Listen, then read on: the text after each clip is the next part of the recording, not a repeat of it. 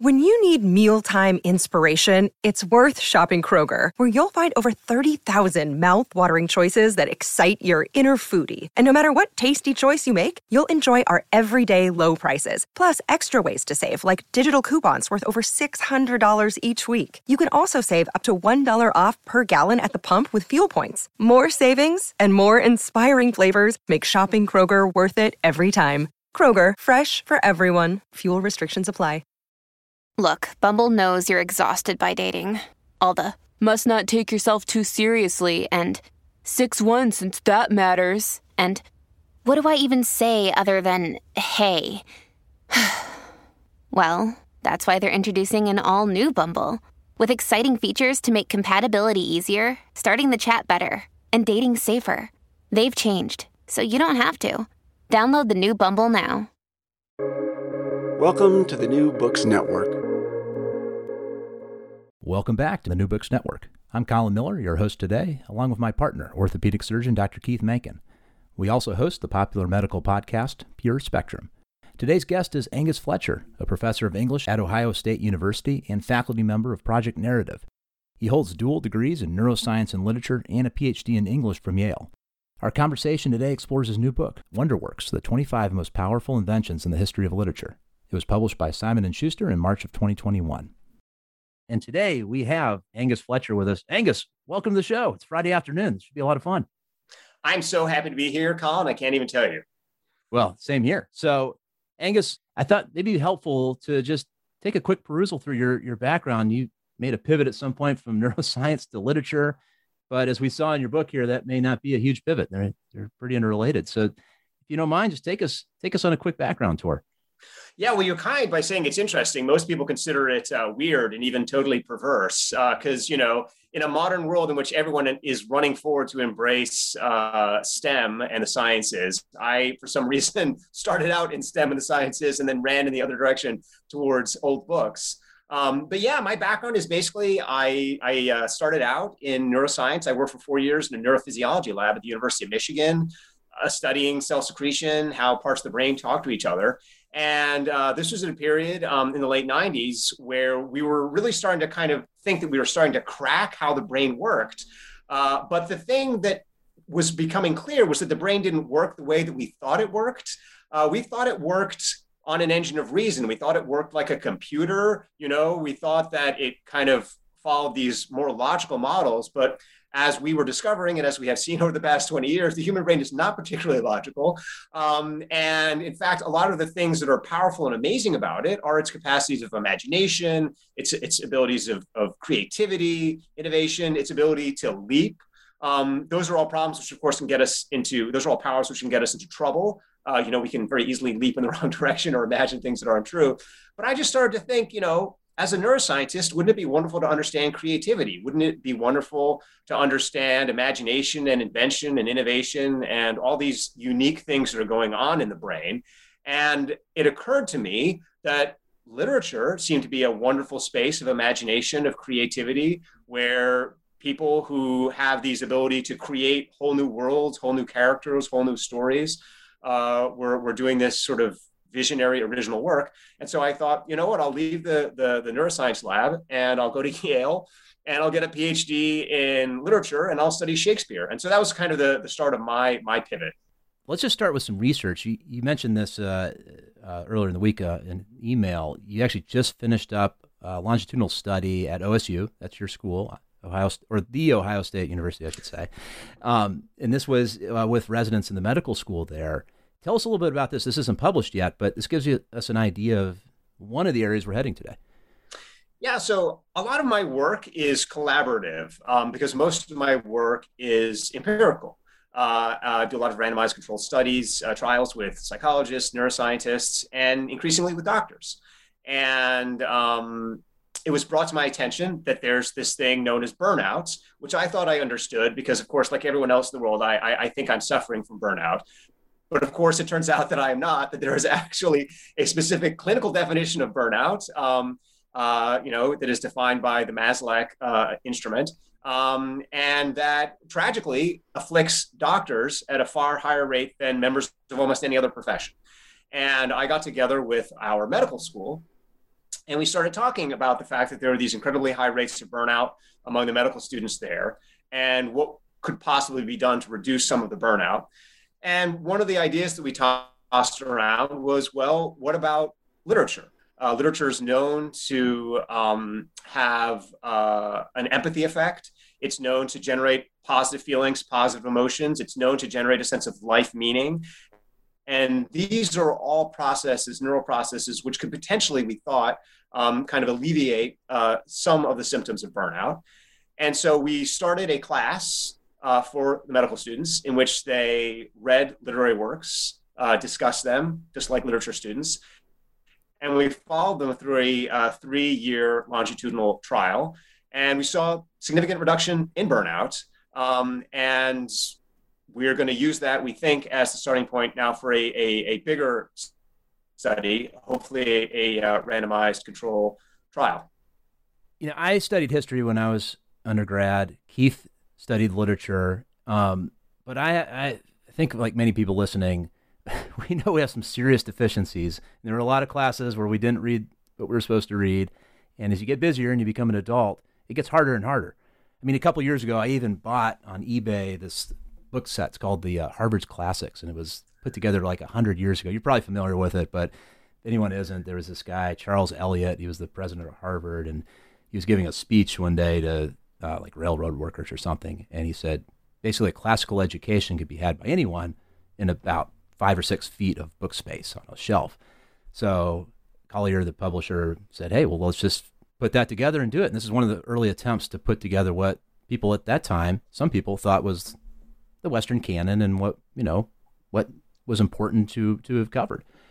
I haven't covered much of that at all, other than what I've done earlier, but it's a reminder every time I go downstairs what's ahead of me. This book, though, Wonderworks, has given me a much different perspective and probably a different reason to approach literature.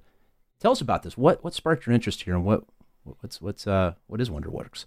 Yeah, so Wonderworks is this book that I've just written, which is out on Simon & Schuster, and basically the book started with an observation that literature has this healing effect, the same healing effect that I just talked about in that burnout study, and beyond its healing effect, that literature also historically has had all these positive effects for us as humans to help us grow into our most complete selves. And what we are in terms of our most complete self, I think, varies from person to person. What we want to be varies widely. But on a kind of basic root level, one of the things we want is a sense of emotional wholeness. So, we all have grief in our past. We all have loneliness. We all have kind of difficult psychological feelings we kind of want to work through and process as best as we can so we don't take those out on ourselves and the people around us. Then beyond that, we also have the capacity for all this kind of positive emotional growth in terms of joy, empathy. And also, I think most profoundly, what makes us most ourselves is really curiosity, the desire to explore, to learn, to grow, not just in terms of reading books, but in terms of everything, to go to new places, to meet new people, to just kind of expand our mind. And then beyond that, there's this extraordinary capacity, which I've sort of talked about a little bit earlier, just in terms of our creativity. It's just very important for us as humans to be able to be creative in some way, to be in a space where we can make things and build things and generate things. And literature has historically been a resource for helping us grow in all of these ways. It's helped people heal. In ancient Athens, it was used famously to help veterans recover from war, in terms of helping develop empathy and curiosity. I mean, who hasn't read a book and felt caring for a character or wonder and curiosity about another world? And then in terms of generating our capacity for creativity, most people at some point in their lives, after they read a book, want to write one. Or after you read a poem, you want to write one. And there's this power and this effect. And so what I go through in Wonderworks is I basically say, we all know in general that this is what literature does. We all know in general that if we read it, it can make us feel better, it can help us grow, and it can even spark our imagination. But what if we could go beyond that? What if we could actually identify the nuts and bolts, the technology of literature? What if we could identify the specific inventions that actually are associated with these psychological effects? And then what if we could start to test them scientifically to measure their effects on the brain what that would do is that would mean that instead of treating literature the way we do now, so basically what we do now with literature is it's like if you just went into a pharmacy and just started eating, pills, like, I know this stuff is good, I'll just have some pills and see what happens to me, right?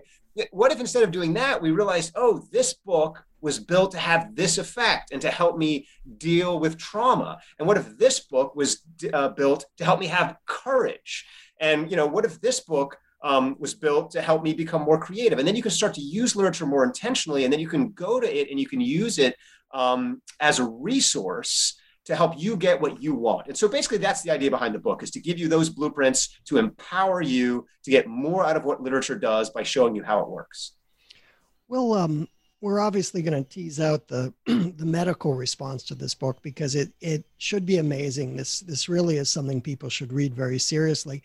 What's been the literary response to this? How have the people in the world of academia, particularly in the humanities, looked at this and said, oh, no, you've turned Jane Austen on her ear, or you've totally pulled the guts out of Mary Shelley? Or is it the opposite? They're saying, we never looked at this. This is an amazing way to approach this problem. So this has been kind of the paradox of the book, is it has received a lot of amazingly positive responses from scientists and from doctors, and has been had a very negative response overall from literary scholars.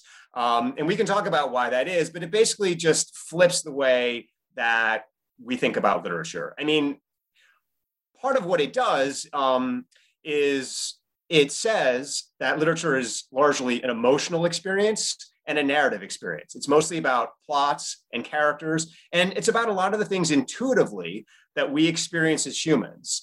And what that does is it demystifies a lot of literature, and it also has this effect of undoing a lot of what we were taught to do in school. I mean, if you remember the way you were taught to read literature in school, you go into a room with a book, you then focus with incredible intensity on the words on the page, you interpret them, you come up with arguments about what they mean, you argue with other people, and you write these combative papers about them, and so on and so forth.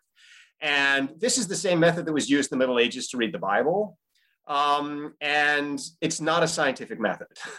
Whether or not there's value in it, I don't want to say, but it's not a scientific method. And so what I basically say is, let's flip that. Let's forget about the words on the page. Let's focus on your experiences, what's happening in your head. And let's start to trace those experiences back to what we know about the history of literature and the technology in the book. So the broad answer to your question is, no, literary critics have not liked it. It does go completely against what most literary critics think. And I am part of a very small, tiny group of renegade scholars who's interested in what I would call a more scientific approach to literature that is empirically based. And, if things in the book are wrong, they should be called out and debunked, and we should move on. So in line with my general method, I'm not here to say this is the truth about literature. I'm just here to say this is our kind of best guess about how to use it. And hopefully this is a foundation for ongoing experiment. Well, no arguments here. I wish this had been a little more part of the thinking when I was in high school, AP Literature. Something else I wish I would have appreciated more, but I certainly do now reading your book, is that all these literary innovations were done by somebody at some point for the first time. I mean, these really were inventions. And let's take the novel, for example. At some point, nobody had written a novel before, and someone did. We don't always know when this happened exactly or who did it, and there may have been parallel innovations in different places at the same time. Let's talk about the Chinese novel. Tell us what we know about this and how this is important, especially as a counter to Confucianism at the time. We're looking into the 1300s here, Angus. Yeah, absolutely. So first of all, to your point about the fact that we're not encouraged to think about literature as new, the word novel just means new. I mean, that's what the word means. And at some point in history, everything in literature was created by someone. And the record is imperfect. And so we can't go back and say for certain, this is who invented this, who invented that. But what I try and do in the book is tell the best story that we have and the best idea that we have. And in the case of the Chinese novel, which very interestingly emerged several centuries before the European novel, what we know is that the great Chinese novel, the great Chinese novel, is an attempt to bring us into an imaginative world where we can let go of our preconceptions and open our minds and grow free from shame. And the reason this is important is because shame was kind of the driving ethical emotion of Confucianism, which at the time was the Chinese state philosophy. And the idea was that by experiencing shame, by essentially feeling bad and negative about yourself, that made you more likely to behave.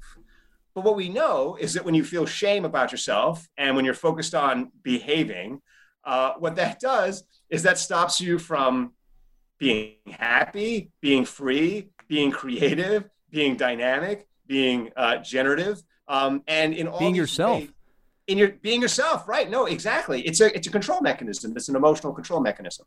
And there's some evidence in the book that I point out that actually shame has over time been replaced in the human brain by guilt, which is a less strong feeling.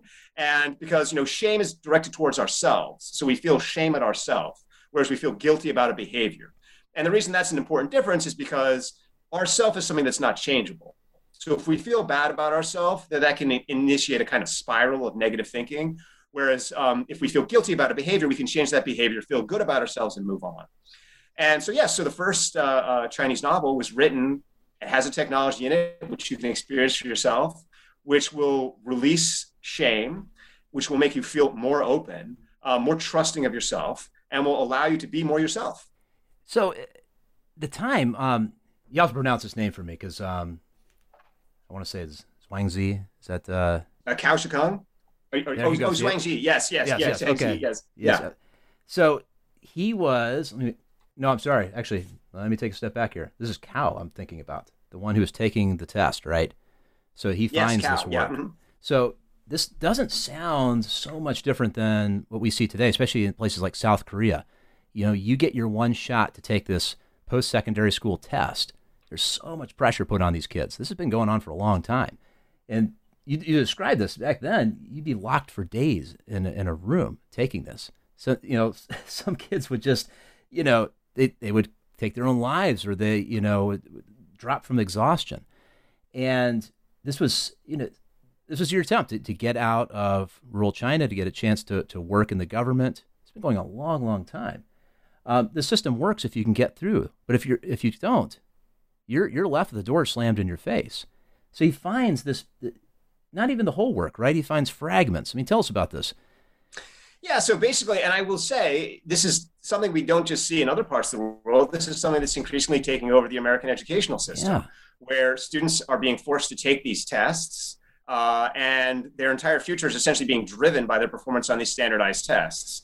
And what this culture of test taking does is it trains the brain to think there is a right and a wrong. And it trains us in a psychology of judgment. And first of all, we turn that judgment on ourselves. So if we're doing bad on the test, we judge ourselves and we say, there must be something wrong with me. I'm not living up to these expectations. I need to fix myself in some way. And then the more we go through that system and we become indoctrinated in it, the more we turn out to other people and start to judge them and say, they must be wrong because they're not like me. And so it produces this incredibly narrow focus of right and wrong, of black and white. And what you're talking about in terms of the tale of Wonton is a story that, in fact, encourages us to think that we don't know what's right. I won't spoil the tale for your audience, but basically, two people who seem very good do something which has catastrophic results. And, we're led along by the story to think, oh, they're doing this kind thing. They're helping someone. They're doing something that he must want. And then the end of the story is this catastrophe, which actually completely undoes him and ruins his life, And the point of the story is to make us go, whoa, I thought that we were okay here because we were following the rules, and then we followed the rules and it led to destruction. And that moment of pullback led the novelist to say, okay, I want to write a novel that isn't about someone doing the right thing. Because typically, that's what novels previously in China had done, is they'd said, there's a right way and there's a wrong way. And if you go with the right way, you end up happy. And if you go the wrong way, you'll end up suffering. And again, a lot of American novels are like that. It's called poetic justice. Good things happen to good people, bad things happen to bad people, And what he said is, I want to have a totally different kind of novel in which you have two choices you can make, and they're both good. And what that encourages your mind to think is there isn't a right choice. There are just different choices. And the more that your mind can think that there are different choices, the more that opens up tolerance of others and then also tolerance of yourself. Because the more that you're able to include diverse people in your group, the more studies have shown, the more likely you are to be kind to yourself. And so an example of this from the novel is the invention of what is known as the romantic triangle, basically, or the equilateral, the romantic equilateral triangle. And what that means is what if you were to fall in love with two people who are totally different, but they're both completely right for you?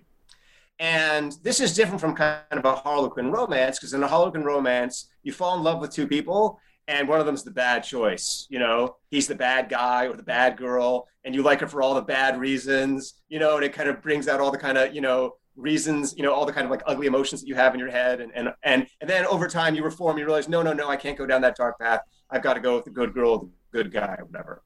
That was in Frozen this morning. I was watching it with my daughter. It's been used again. That's right. Constantly. Well, I mean, that's exactly right, you know, and that's, unfortunately, Disney is responsible for a lot of this black and white thinking. I mean, anytime you watch a story that's about good and evil and about characters making the right choice, or about a good person being rewarded and a bad person being punished, this is actually not that helpful for our brain for a lot of reasons. You know, it's much more helpful for our brain to see stories in which there are multiple options, both of which could be good. And to understand that sometimes life involves having to choose one or the other, and that's hard. But anyway, so that's kind of the innovation of this novel, Dream of the Red Chamber, the kind of first great Chinese novel, is to give us that experience of having multiple things that can be good, as opposed to the kind of Confucian way of this is good and this is ultimately not good. So this is in the 1300s, we think. How did this book do, and who had access to it, even initially and over time, over the years subsequent? So at the time, its author, Cao Zhigang, was basically an outcast. He failed his tests, so he did not succeed according to the kind of Confucian. I mean, he, you know, in the American education system, he would have not done well in the SAT. He would basically relegated to a rural shack. And, you know, he did his best to write this novel, which we think he did not complete in his lifetime. We think he died with it incomplete, and we think that someone else completed it. But over time, it became extraordinarily popular. And it is now China's most popular novel. And this speaks, I think, to one of the interesting things which happens with literature is literature. We spend a lot of time, thinking about literature as being the product of an author, but really literature is the product of the audience, or mostly it's a product of the audience. It's shaped deeply by what audiences want. And over time, what audiences want tends to win out over what authors want, and also what authorities want. And that's why in a lot of very kind of autocratic regimes, you'll also often see this literature kicking around, which has this kind of very democratic potential, or, you know, can nurture creativity, imagination, individuality. It's because the public wants that. And that's sort of the story of Dream of the Red Chamber, is that this novel, which is not really a great match for communism, has become the most popular novel in communist China. Yeah, you're right here. I'll just quote, the neural result of this literary innovation is to give our brain the experience of joining a vast cosmopolitan community. Each new character in Dream of the Red Chamber gently expands our inner list of norms, drawing us into a widening panoply of human diversity that, like a richly varied set of friends, makes us more comfortable being ourselves. And I was thinking about this because just recently we had Alison Gopnik, the developmental psychologist, on, and what she's written a lot about and researched, and she calls children the R&D department of humanity. Their job is to take in as much about the world as possible, but most likely do something different than their parents. I don't know. I was just thinking, you know, coming up with this for the first time is pretty amazing. I mean, I think this is just something we really, really take for granted. I want to talk a little bit, if we can, about you as an archaeologist, right? I mean, you don't have access to everything that you want, right? We'd love to see what was in that Library of Alexandria, you know, but, you know, we there's just things that are missing. And sometimes we don't even know they were missing because there's no contextual clues that they were ever there. Talk about this process. when you are missing key pieces of information, what else are you looking for? I mean, tell us how you do this as a scholar. That makes sense. Yeah, no, absolutely. So the first thing I should say is that I have a very specific method. And I would want anyone who reads the book to know that method and both, I hope, embrace that method and also be skeptical of the method. Because, I mean, that's how a book is written. A book is written using a particular protocol or procedure, and that's its strength, but also its weakness. So in my case, the method of the book is to start backwards from the human brain. So I don't start with history.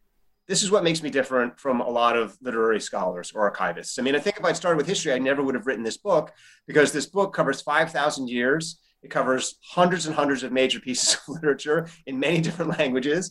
And if I had started from the beginning and tried to read all those works in the archives, I would still be reading. So instead, what I did is I sat down and I said, okay, what are the primary needs of the human brain based on what we know about kind of how brains operate? What are the things that seem to be kind of most basic to the human brain? What are the kind of hurts it experiences? What are the kind of potentials that it has?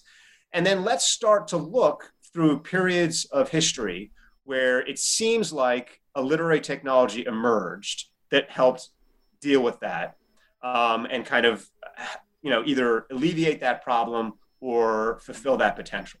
So to take a kind of simple example, the book's first chapter is on courage. Courage is something that humans need all the time, and we need it on a basic existential level just to face the day. To get up is a hard thing in this world. And, we have all sorts of ways that we have of motivating ourselves to get up. But on a certain level, that's almost the most basic project of the day, is just to get up in the first place, is just to start, is to say, you know what? It's hard. It's difficult in a lot of ways. There's going to be joy out there, but on a fundamental basis, every day, also brings the possibility of tragedy, a lot of, hard things, difficult things. To do work requires, pain. So how do I have that courage? Where does that come from? And so when you think about that, you think, well, I mean, the earliest work we have that we know is a source of courage is Homer's Iliad. It's a book about war, which on a certain level is the kind of most basic sort of place where courage, or most obvious place where courage is needed on an immediate level. But also it's a world which is a very hard world. We in the modern world have either kind of gotten rid of gods, we've kind of curated a society where we don't think about gods very much anymore. We think of ourselves as our own gods. We think that maybe we're going to evolve into space beings. Or if we do have gods, most of our gods tend to be very human-centered gods, and they tend to be nice to us. They tend to be concerned about us, and they tend to say, "Hey, if you do good things, you're going to go into heaven." And so we have this. We have in general gods that are there to kind of support and affirm us. Greek gods are not like that at all. Greek gods are incredibly violent, terrifying. Zeus is a predator and a tyrant. He comes down constantly from the sky to destroy lives for no reason at all. And so imagine yourself in that world for a moment. Imagine that you're getting up every day. It's a hard life in Athens. Athens is a city that had to import most of its food for most of its history because it was that hard to farm. So imagine that you're always on the brink of starvation. There's pretty much a war at least every year. It seems like, with some Greek neighbor, or maybe the Persians are coming, many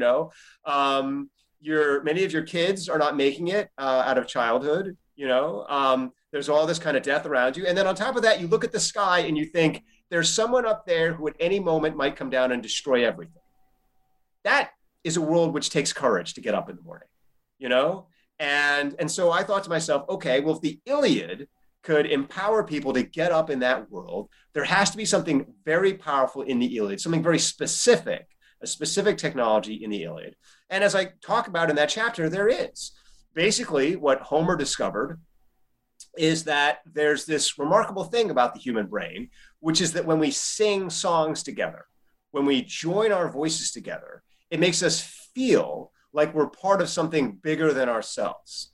And it actually, there's a kind of complex chemical cascade, which we could talk about if you want, but isn't really that important, which actually literally generates the feeling of courage, of warmth in the human brain, of I can face this. And so that is done historically through war songs, but it's also, of course, done through hymns in church. Anytime you get together with a group of people and you sing at a funeral, sing anywhere, that makes you feel like you're part of something bigger. It makes you feel stronger. Those of us who sing in the shower, that often makes you feel like a bigger person, because you feel like, And so what Homer did is he brilliantly figured out there's a way to take that and put that into a piece of literature. There's a technology that I can put in the literature such that it makes you feel like you're singing along with something bigger, even when you're reading it silently. And that was the kind of breakthrough of the Iliad. And then that breakthrough has been repeated again and again and again. It can be found, as I talk about in the chapter, through all sorts of modern literature. I mean, a classic example is Tale of Two Cities by Charles Dickens, where you read it and it just makes you feel more courageous. And the way it does it is by talking in what is technically called a sentimental omniscience. So it's basically a third-person God voice that experiences human emotions. And when we read a story, so it was the best of times, it was the worst of times. You see how that's a third-person narrative? It was. But it feels from a human perspective because it's able to say this was bad and this was good, whereas somebody that was totally objective wouldn't care, And so it brings us in and it makes us feel this sense of what I call an almighty heart. And once we connect with that almighty heart, we feel we matter because the universe is like us. And even if we die, the things that matter to us will live on because we are part of something bigger, something that we feel inside us in our blood. And it's that psychological, emotional feeling that causes courage and that allows people to sacrifice themselves, not just in war, but doing things that are much more important. I mean, my grandfather was in the Second World War, but not as a combatant, but as a doctor on the battlefield. And you think of the courage that takes to just run out of a trench when everyone is shooting at you and you have nothing to defend yourself, and that's where that kind of courage can come from, is that sense of I'm part of something bigger. I'm part of something bigger that will live on after me. It's not possible to know with the ancients just because of all the missing pieces. You can extrapolate some of it. It was really interesting talking about how literature is the audience, and so many of the later stories in your book, which is sort of narrative, sort of chronologic, but not quite, are responding. A lot of them are so-and-so read this novel and found it unsatisfactory. Cervantes was appalled by people getting caught up in the chivalric romances, and Jane Austen was disgusted by all the hyper romance of Pamela, things like that. How much of that do you think was intentional? I mean, surely they meant to say, I'm responding to this, and they meant to write something that would be popular and would be read. But you talk about the inventions, you have the names and things. Do you get the sense that they really said, this is what is missing here. This is what I have to put in my books? Or were they just so brilliant that they happened on something that was so simple and so universal? So I think a lot of literature is non-intentional, but I had to write the book in a way that told a story. And if you're going to write a book in a way that tells a story, you have to tell it in a way that gives you access to the author's mind as they're possibly having these epiphanies. But the reality is, no, I do not think that most literary creation is intentional. And I don't think that most human creation in general is intentional in that specific way. I think what happens is our brain forms a kind of close relationship with its environments. And in the case of literature, that means forming a close relationship with your audience. And so anyone who's ever had an audience, it's the same thing if you have a patient, is you start to intuit, if I do this, I'm expecting this feedback. Is that actually what happens? And you start to run what's basically a kind of miniature experiment. You try something and then see, is the person reacting like I imagine? And, what happens if you're a good doctor or a good writer is a lot of the time it works. But if you're a great doctor or a great writer, what happens is sometimes it doesn't work. And rather than ignoring that moment, you say, why didn't it work? What else could I do? What else could I try? And then you start to kind of play around in that space. And then as you play around in that space, stuff starts to happen, creativity starts to occur. It doesn't occur all at once. But slowly you can start to figure things out and find things out. And that's generally what happened with a lot of these writers, I think, is they would read another writer. They would love that writer. And then they would set out to do what that writer had done. But then they would start to be like, well, this isn't quite working for me. Like, why isn't it working? What am I missing? Let me try something different. And they start to play around, and that adds something. And again, it's the same thing that most of us have through our training is we have teachers that we deeply admire, and then we try and imitate that teacher. And then we figure out it's not quite working for me. Why not? And then it's in that space that the innovation occurs. So it's not they set out to do it. It's more actually that they set out just to kind of do the old thing, and it didn't quite work. And now what do I do in this situation? Yeah, I inadvertently made it better. Yeah, that's the best kind of serendipity. One of the things that I wonder about, particularly with medical people who read this or scientists who read the book, and as I said before, they definitely should, is if you read it not carefully, you think, Angus is saying, I have to recognize this stuff in the literature.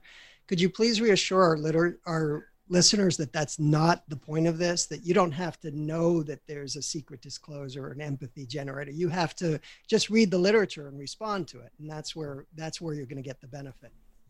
Yeah, I mean, a big part of the book is to say literature is having all these wonderful benefits automatically. And we've all felt a lot of those basic benefits without even knowing what it's doing. We've just kind of put ourselves over to it. We've trusted the author, and we've gotten that. And that's just, I mean, anytime you felt empathy for a character, love for a character, sense of curiosity in a book, a sense of wonder. Wonder is perhaps the most primordial experience of wonder, of literature, just that sense of wow. And that has enormous positive effects for the brain. It just creates a sense of meaning, of purpose that can be quite long lasting. So all of that stuff is just already there without you needing to know it. The idea behind the book is kind of twofold.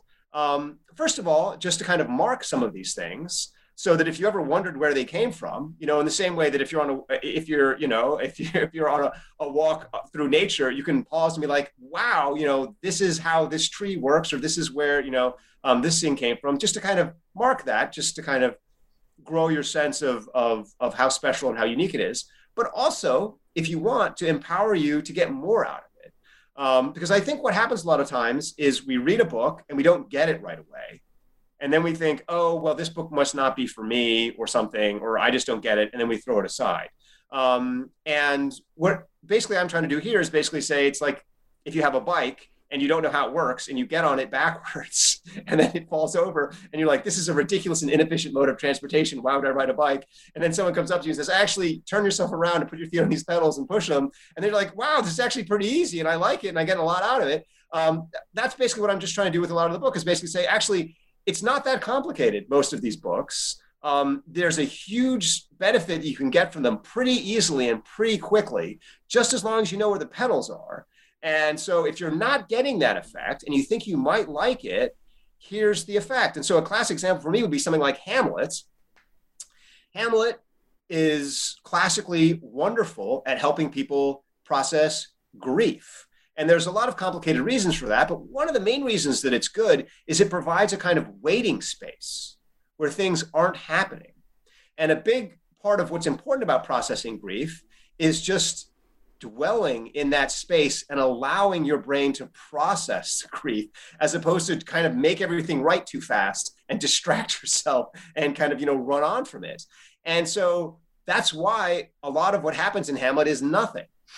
There's a lot of nothing happening in Hamlet, and that's famously therapeutic for a lot of people. But other people read it and they get agitated. They're like, why is nothing happening? What's going on? What's wrong with Hamlet? And then they start trying to push against the story, and then they think something must be wrong with Hamlet and they throw it aside. And all I'm saying is no, you can lean into that. You can just allow yourself to relax, accept that nothing is happening, but that nothing happening is something happening. And just go with that and start to feel the transformation. So that's a kind of a big part of what's behind the book, is not to kind of compel people to read in a certain way or tell them you have to do this, but to give them the opportunity to get more out of the books if they want to, by showing them simple tips and techniques for just getting that kind of added psychological grip. Yeah, I mean, sometimes it's time and place, right? I mean, my understanding, one of the questions of neuroscience that we're not even close to answering is something as simple as going to a restaurant and what you happen to pick on the menu that day. There's no neurological reason why you picked a steak over, salmon or something. Nobody knows. that's what you pick that night. And the next night you might pick something different. And what I gain from this is that there's even Canterbury Tales. I mean, oh my God, that was drudgery going through that in AP English in high school. But when you talked about the Catholic Church inserting their own dogma into it and, using it as a tool, it just got me thinking, maybe I want to take a look at that again. It's just different now. And same for, songs, might have more meaning after you've been in a relationship instead of being in, early high school. You've never been in one at all. It's not going to mean anything to you, right? Yeah, no, absolutely. I mean, and that's so true. I mean, we get that with music in our lives. Absolutely. I mean, I can't tell you the number of songs that, my parents listened to when I was a child, where I was like, this is terrible music. Why would anyone listen to this music? It's so awful. And then you listen to it 20 years later and it makes you cry. It makes you weep, I mean, you're overcome when you suddenly realize this is just so incredibly powerful. And that's exactly right with literature. I mean, sometimes you just don't encounter a book at the right moment in your life for it to click with you. I mean, I hope no one ever needs Hamlet. I mean, I hope that no one is ever going through grief. I mean, and for hopefully long periods of our life, we're not coping with that. And in that case, there's really no need to read Hamlet. I mean, it's to help you grieve. But, when that does happen to you, you want it there, just like you want those songs there to help you process those emotional moments. And I think, one of the things that has happened in the modern world is we become less and less comfortable acknowledging our emotional side. And we become more and more impatient, and we want things to happen faster and faster and faster. And, I see this, I don't know if this is true in general in medicine, but I definitely see it among people I know, where it's like, I just want to go to the doctor and get fixed. I want to get fixed. And then, I want to go to this other place and I want to get fixed. I want to read a self-help book and I want to get fixed and I want everything to be fixed. And it's like, humans are not machines. You can't just swap a part out, I mean, a lot of these things take time. Emotions in general take time. And that also means that at some point we have to be mature enough ourselves to undergo certain types of growth and therapy and be ready for those things to happen. And we need to actually do kind of work on ourselves to get there. So I completely agree with you that there's a kind of whole maturation process that hopefully literature matures with us as we go through our lives. Yeah, one of my favorite biography titles of all time, it was just Colin Powell's book, and it was just simply titled, "It Worked for Me." he said, this is my story, this is what I did. It may have nothing to do with you, but that's the problem with all of these self-help books, I think. It's some formula that worked for somebody, maybe more than one, but it may or may not work for you. And I think that's the whole message here in your book. Yeah, and I will say one of the brilliant things about that Colin Powell book, and in general, is my experience of very, very wise people is that they have a very strong sense of irony about themselves, which produces a strong sense of humility and a strong sense of perspective, and they have learned in going through life that, there are lots of different ways to go through life, and, what worked for me may not work for you. And maybe I got really lucky, maybe I just kind of lucked into this. And I talk in the book, actually, that is itself a technology that emerges out of Greek philosophy, out of actually Socrates, this idea that basically satire, which is now used ubiquitously in our society to mock everybody. And, we have all these people going around making fun of each other and, mocking people from who have this belief or who have that belief or whatever. We all feel good about ourselves for making fun of other people. But actually what Socrates shows is that the most powerful use medically of satire is to turn it against yourself and to develop a kind of ironic relationship with yourself and to realize your own smallness, because in doing that, you actually lift yourself out of a lot of pain. You open yourself up to deeper, more meaningful friendships. By taking yourself less seriously, you reduce your stress and anxiety. You become less of a control freak, trying to manage everything. And instead you say, look, there's only so much I can do. And I feel lucky that I can do that. And I'm going to absolutely do it the best that I can, but I'm also going to appreciate my limits. I mean, that to me is real wisdom that you get over life. And again, that's one of the great things about literature is it's kind of wisdom. I mean, I don't know if it's knowledge in the sense of being truth. I don't know if you could go to a book and find the meaning of life in it, but I think you can definitely find wisdom, which is to say you can find things that people have learned over long, hard experience, have worked for them and could possibly work for you. Yeah, it's experiential, right? I mean, for thousands of years, farmers know when to plant their crops, how much to water. They don't know what photosynthesis is. It doesn't matter. And we can look at that now, looking back, and look at soil evidence and look at, plagues and fungus and, what may have brought this civilization down or not, or speculate on that, but none of that mattered to them. They just knew generally what worked. And maybe that's the way a lot of these writers were, right? Oh, I think absolutely. And I think a big part of the connection there is the kind of sense of organic learning, you know?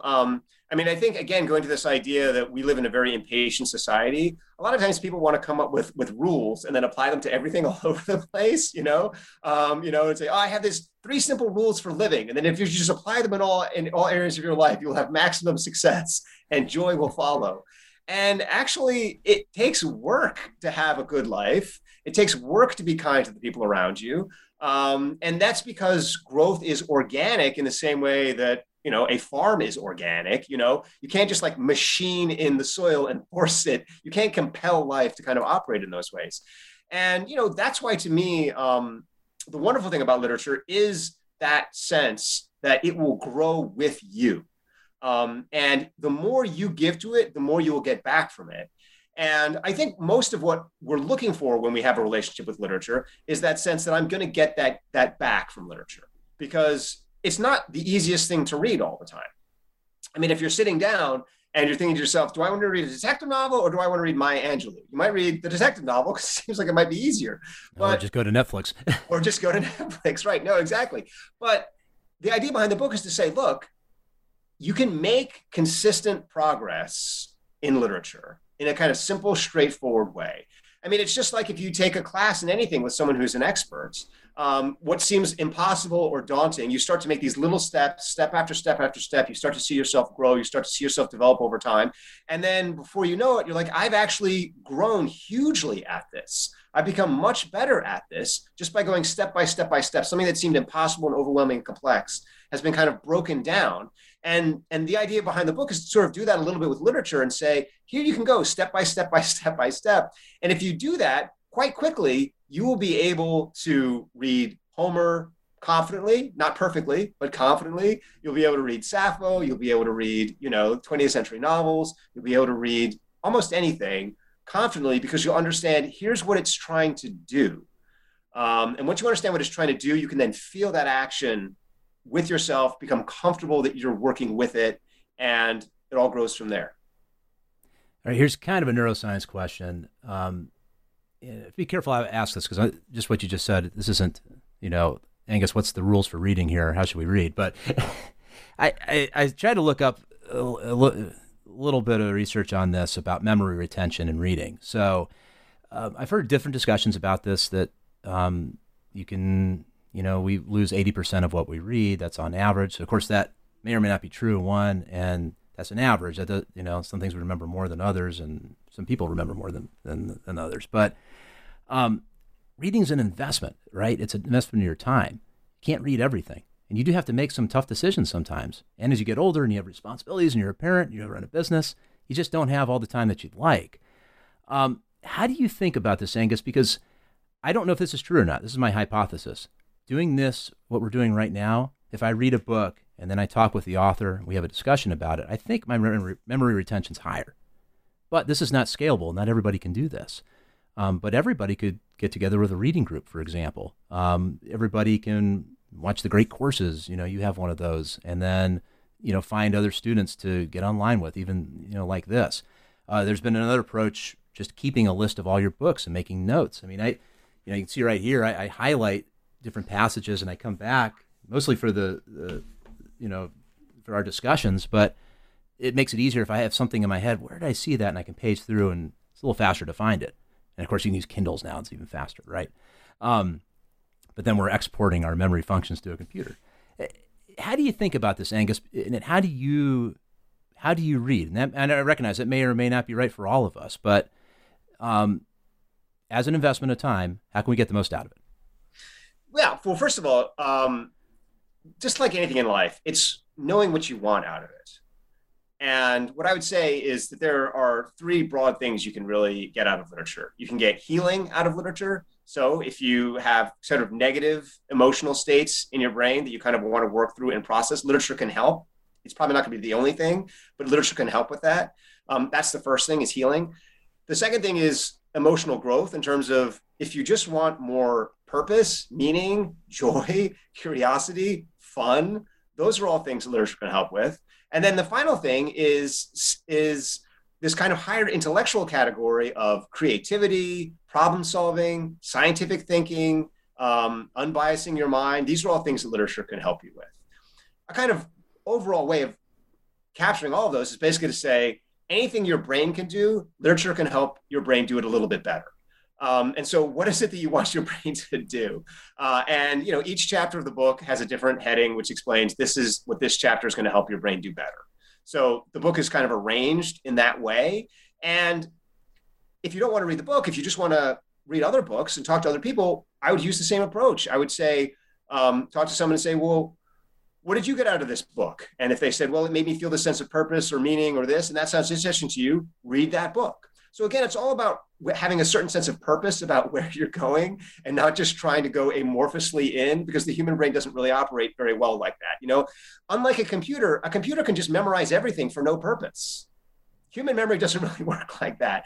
When we do remember things, we tend to remember them because there's a kind of strong emotional context for them, which tells our brain this is important. But our brain isn't really set up to memorize so much as it is set up to explore, experiment, and really learn. Learning is different from memorizing, To your other point, having a friend that you read with, having a reading group, that's so important. I mean, to have a community, a shared community that has a shared sense of purpose, that you're doing this together.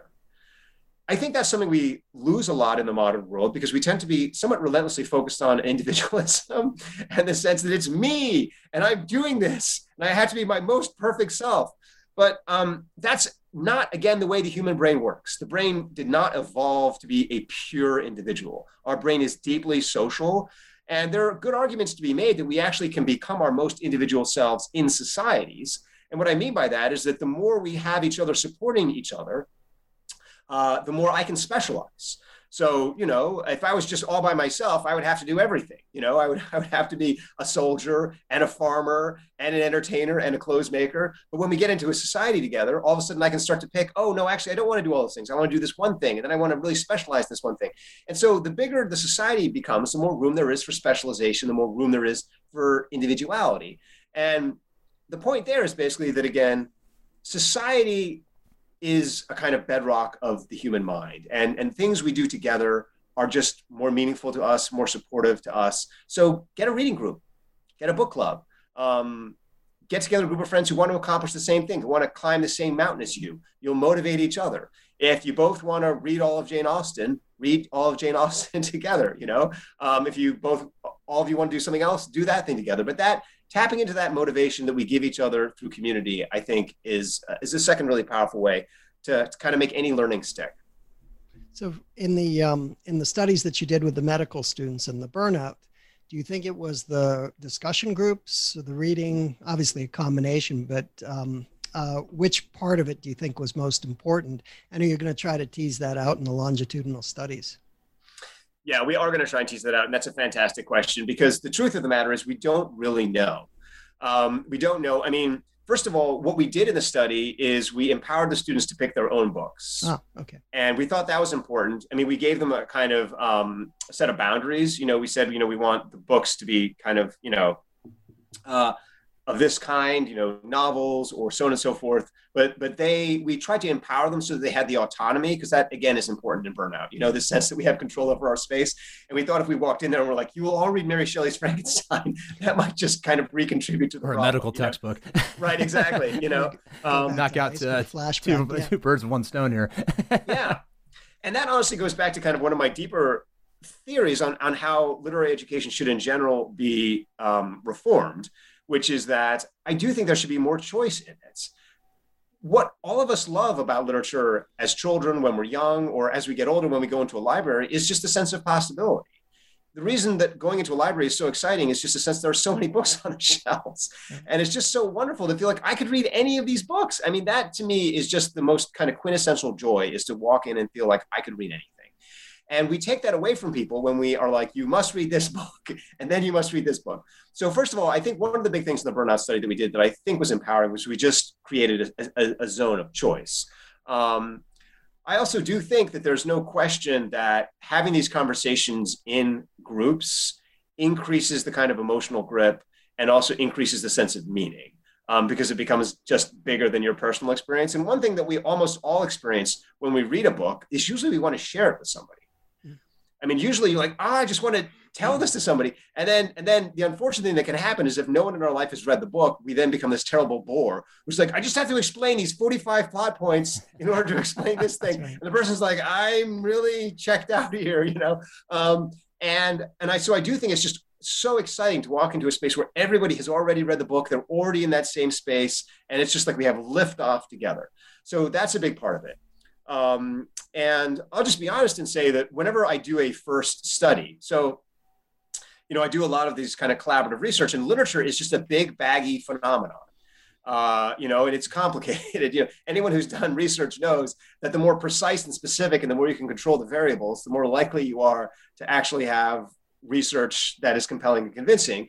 And literature is the complete opposite of that. Literature is just so many things going on at the same time and what matters.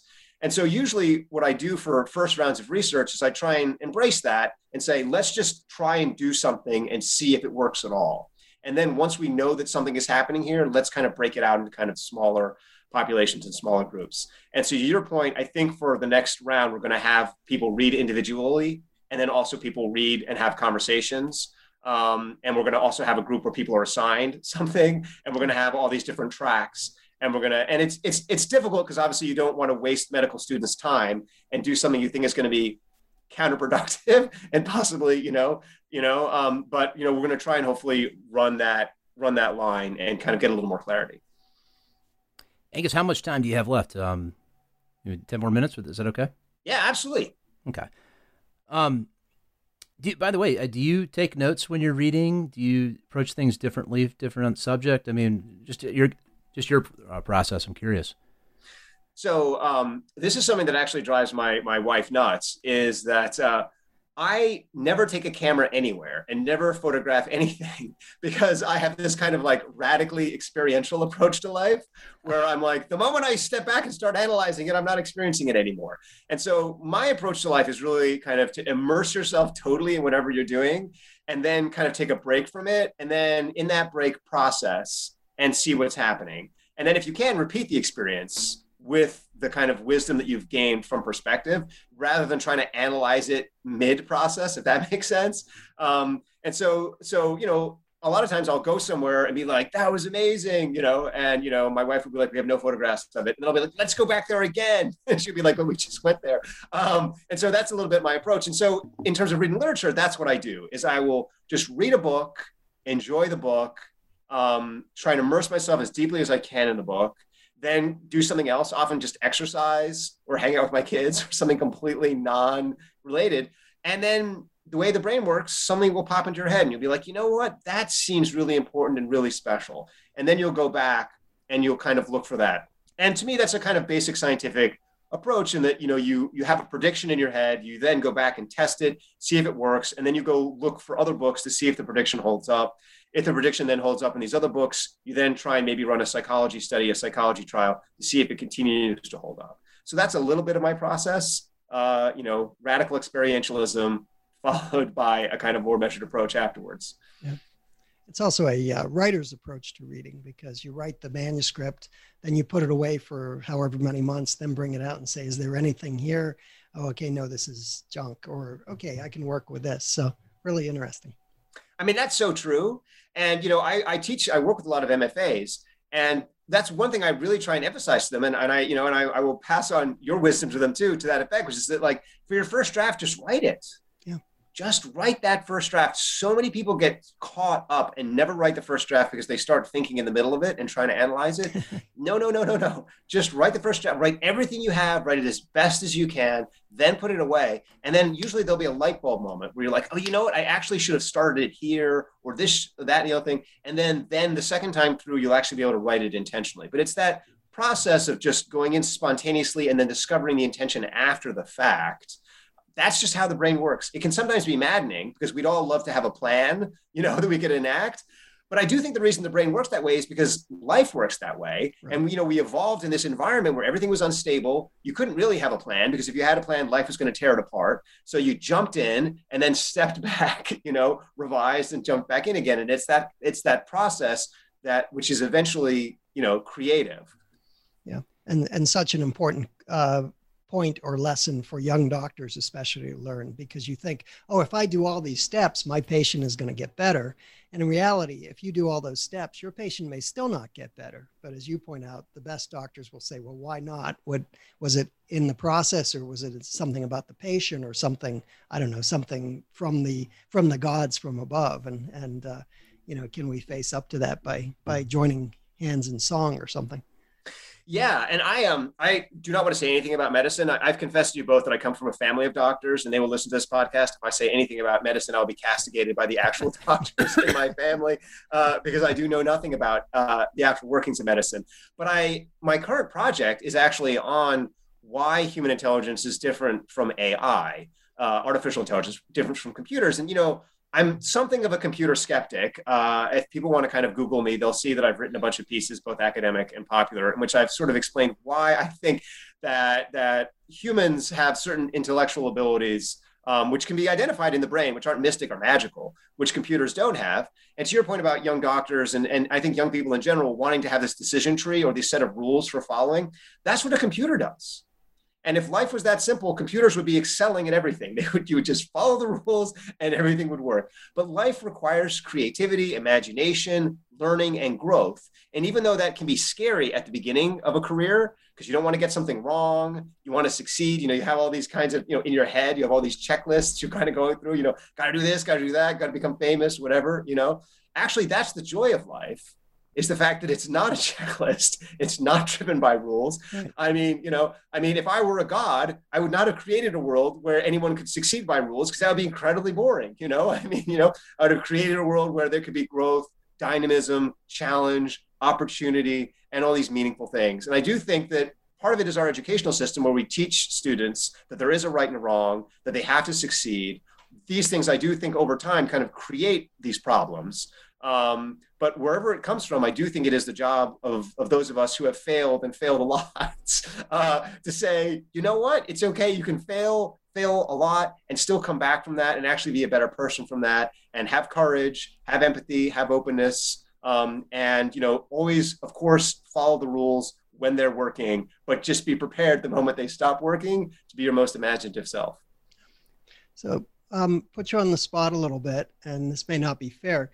Having worked with medical students in this study and with a little idea of how they think, and also young people, students in general, is there a chapter in WonderWorks that you can point at and say, this is the chapter that is going to speak the most to you?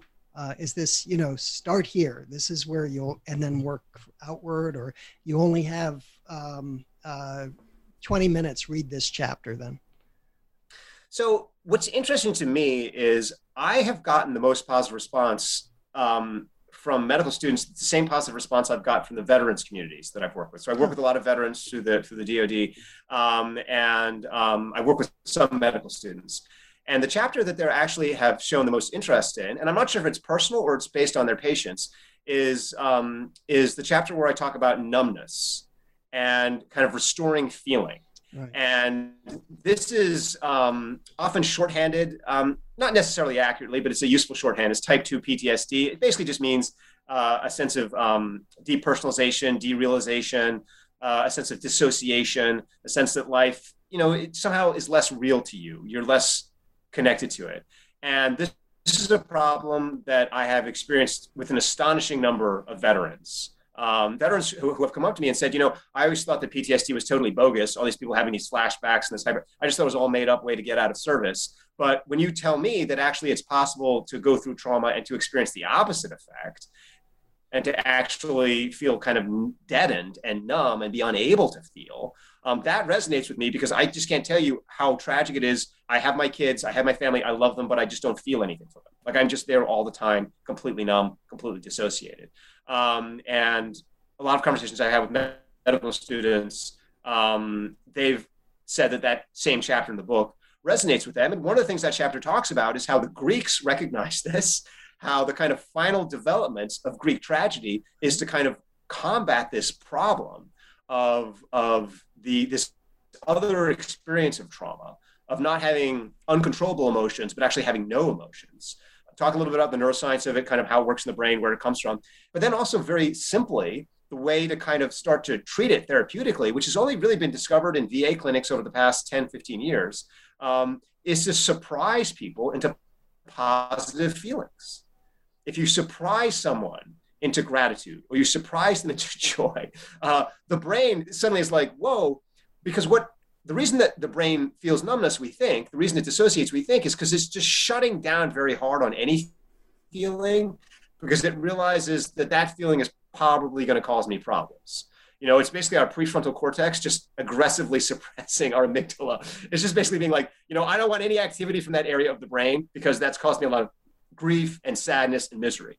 And if you can surprise the prefrontal cortex, if you can surprise the rest of the brain into like, whoa, that was fun, then the brain starts to relax. It starts to come a little bit out of its clench. And what's astonishing to me is I've seen this process work in therapy, and people have these breakthroughs where they just have tears of joy, break down, and they can start feeling again. And so that chapter to me has resonated with a lot of people. And I think maybe one of the reasons it resonates is because we live in a world right now where I don't want to imply that we're all suffering from dissociation, because we're not. And, that's a clinical condition. But I do think we are, a lot of us, feeling a little bit of a kind of modest version of dissociation, in the sense that everything is happening so fast. We have so little time to process anything. We're oftentimes, when we turn on TV or anything else, we get overwhelmed with negative stuff, and we start to kind of shut down a lot, and almost machine through life. And we stop realizing that actually every moment is a moment for joy, for fun, for delight, that the people around us can give us love, and that doesn't cost us anything. Like, that's not going to make our day harder to love people. It's not going to make our day harder to love our patients, or to love our parents, or to love our kids, or to love our students, or whatever. Let go of that fear that somehow that's going to make everything harder, and start to kind of grow in that emotional way, and realize that actually that can be sustaining and nurturing. So that has been something that I have been surprised, but that has been the chapter which again and again and again and again, young doctors have come back to me and said, that's the chapter that really resonated for me. I found that chapter fascinating. And that chapter, honestly, is at the very fringes of research. I don't want to pretend like that chapter is like based on, thousands and thousands of studies. I mean, that chapter is based on a few studies, which I think are hopefully going to grow, but that seems to be the one that resonates the most. Angus, finish things up here. When I think back to my undergrad years, I mean, I don't regret getting a history degree. I think it's been very helpful for me, but if I were to have to do it again, I think I would feel, as a kid today, enormous pressure to go into something more vocational, an engineering degree or computer science. I think you say, well, I can get to my other interests later, but I got to get this. And we've all read and heard the stories of the decline of humanities departments and admissions and student interest in this. How do you feel about this, in the next 10 to 20 years? Do you think that maybe a hybrid approach is different, where you're more involved with other departments doing research, that you don't necessarily have to pick one path or the other, or heck, you go to an engineering school, but go, take some classes online through Project Narrative, something like that. I mean, how do you, one, are you optimistic, and how do you think this is going to play out? Well, I am optimistic. That might be because I've read too much literature. When you read a lot of literature, it makes you happy and feel good about things. But look, yes, I mean, to your broader point, I do think there is a problem. We all know that problem in terms of the crisis in English departments and humanities. And I do think a lot of that problem is self-inflicted, because I do think that literature is possibly the most powerful thing that humans have ever invented. I mean, it's just extraordinary what our favorite books can do, how they can kind of transform us. And so the fact that there isn't more enthusiasm for that, and that we don't realize the enormous practical benefits, and the fact that what's happened in the academy is it's become this very arcane, weird thing that seems to have no utility, when its original function is to be very, very useful and to help do the most useful thing, which is to grow and develop and nurture us as people. I mean, what could be more useful than becoming your most complete self? And as I talk about in the book, I mean, if you want to become a better engineer, read literature. If you want to become a better doctor, read literature. If you want to become a better scientist, read literature. I mean, it won't do everything for you. You'll still need to do a lot of medicine and science and engineering, but it will help kind of build some of the core skills in terms of empathy, in terms of curiosity, in terms of imagination. It'll do all those wonderful things which will help kind of power you on. And so what I really think has happened is that our classes have failed the students and have failed the general public. And I think hopefully what's going to happen is there's going to be a turnaround, and that over time we're going to start to realize, yes, the more we connect with the sciences, the more we connect with medicine. I mean, the thing about medicine is people forget, 150 years ago, medicine was basically in the same place that the humanities is now. I mean, it was not scientific. You could read the Merck manual. It's like it's prescribing, cocaine for various ailments, and, and suggesting that like smoking cures asthma. And, there's still leeches in a lot of early 20th century medical textbooks, and, as a way to kind of cure fevers and stuff, and there was this kind of, I think, real kind of golden age that kind of kicked off in medicine. You could argue at the end of the 19th century, certainly by the beginning of the 20th century, and it just transformed itself. And it has become one of the pillars of modern life. I mean, you just see it in terms of how intense the general public is about healthcare. We realize how important medicine is, because medicine had the courage to reinvent itself and to put itself on a kind of scientific basis and to put the patients first. I mean, really the problem before that was the doctors had put themselves first, and we're like, we have this knowledge, which is like secret knowledge, and we're reading these kind of papyri, and only we know the correct way to do these things. And instead they're like, is this actually making you better? Is this helping you? Let me start to run studies and trials, and let me put patients first, and that was the transformation. And I think in English departments, in literature departments, and humanities departments, when we put the students first, when we put the world first, when we say, does this work for you? Does this make your life better? Then there's going to be a revolution. There's going to be a transformation. I hope it happens in my lifetime. It can happen in my lifetime. I hope I get to see it and participate in it. But I know that eventually it will come, because just in the same way that I know that medicine is real, medicine was always real. Even if doctors weren't always real, medicine was always real. I feel the same way about literature. Literature is real. It works. It's powerful. And more importantly, it can grow. There are innovations waiting for us in our future. There are young writers out there that could transform literature, and with it transform the future of our world, of our communities. And so I know that's going to happen some way or other. And hopefully those of us who are faculty, those of us who are professors, can kind of put our egos aside, put other people first, and join in that transition. Amen. Yeah, wish I could have had you as a professor.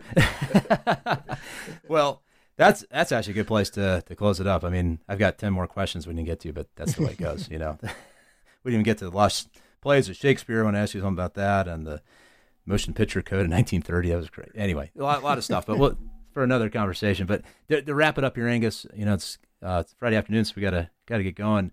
Tell everybody listening where they can find your book, find more about you, Project Narrative, your research, and we'll put all those links up online, of course.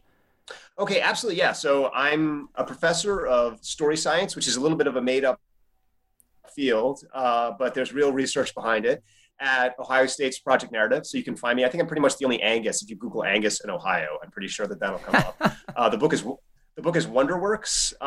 It's from Simon Schuster. Malcolm Gladwell likes it. A lot of other people who are smarter than me like it. So you can go read the blurbs and decide for yourself if you like it. And also I'm doing a lot of research partnerships now with the University of Pennsylvania. And so I'll probably give you guys the link for that website too. You can go to the University of Pennsylvania and see kind of some of the studies that we've got ongoing there. Yeah, we'll get links up to all of that and then more on the website. And Angus, man, a lot of fun. Thanks for coming on. That was a blast.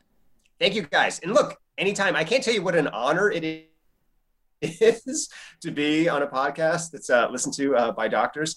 And again, I come from a family, a kind of a Cumbrian family of doctors back in England, all the way back to when there were really no medical schools. And as a doctor, you would sort of train yourself and then go before the boards and have to kind of pass this test and then come back to your little rural village in kind of northern England or southern Scotland and do medicine. So this, to me, the fact that I get a chance to kind of talk to doctors is just an enormous honor. And anytime. Yeah, it's an honor to have you. I appreciate what you're doing. I really do. The two lovers of the humanities here, me and Keith, we're behind you, obviously. With that said, everyone, whenever you're listening to us here, we'll see you here next time. Take care. Bam, that's it. Thanks. Oh, that was great. Two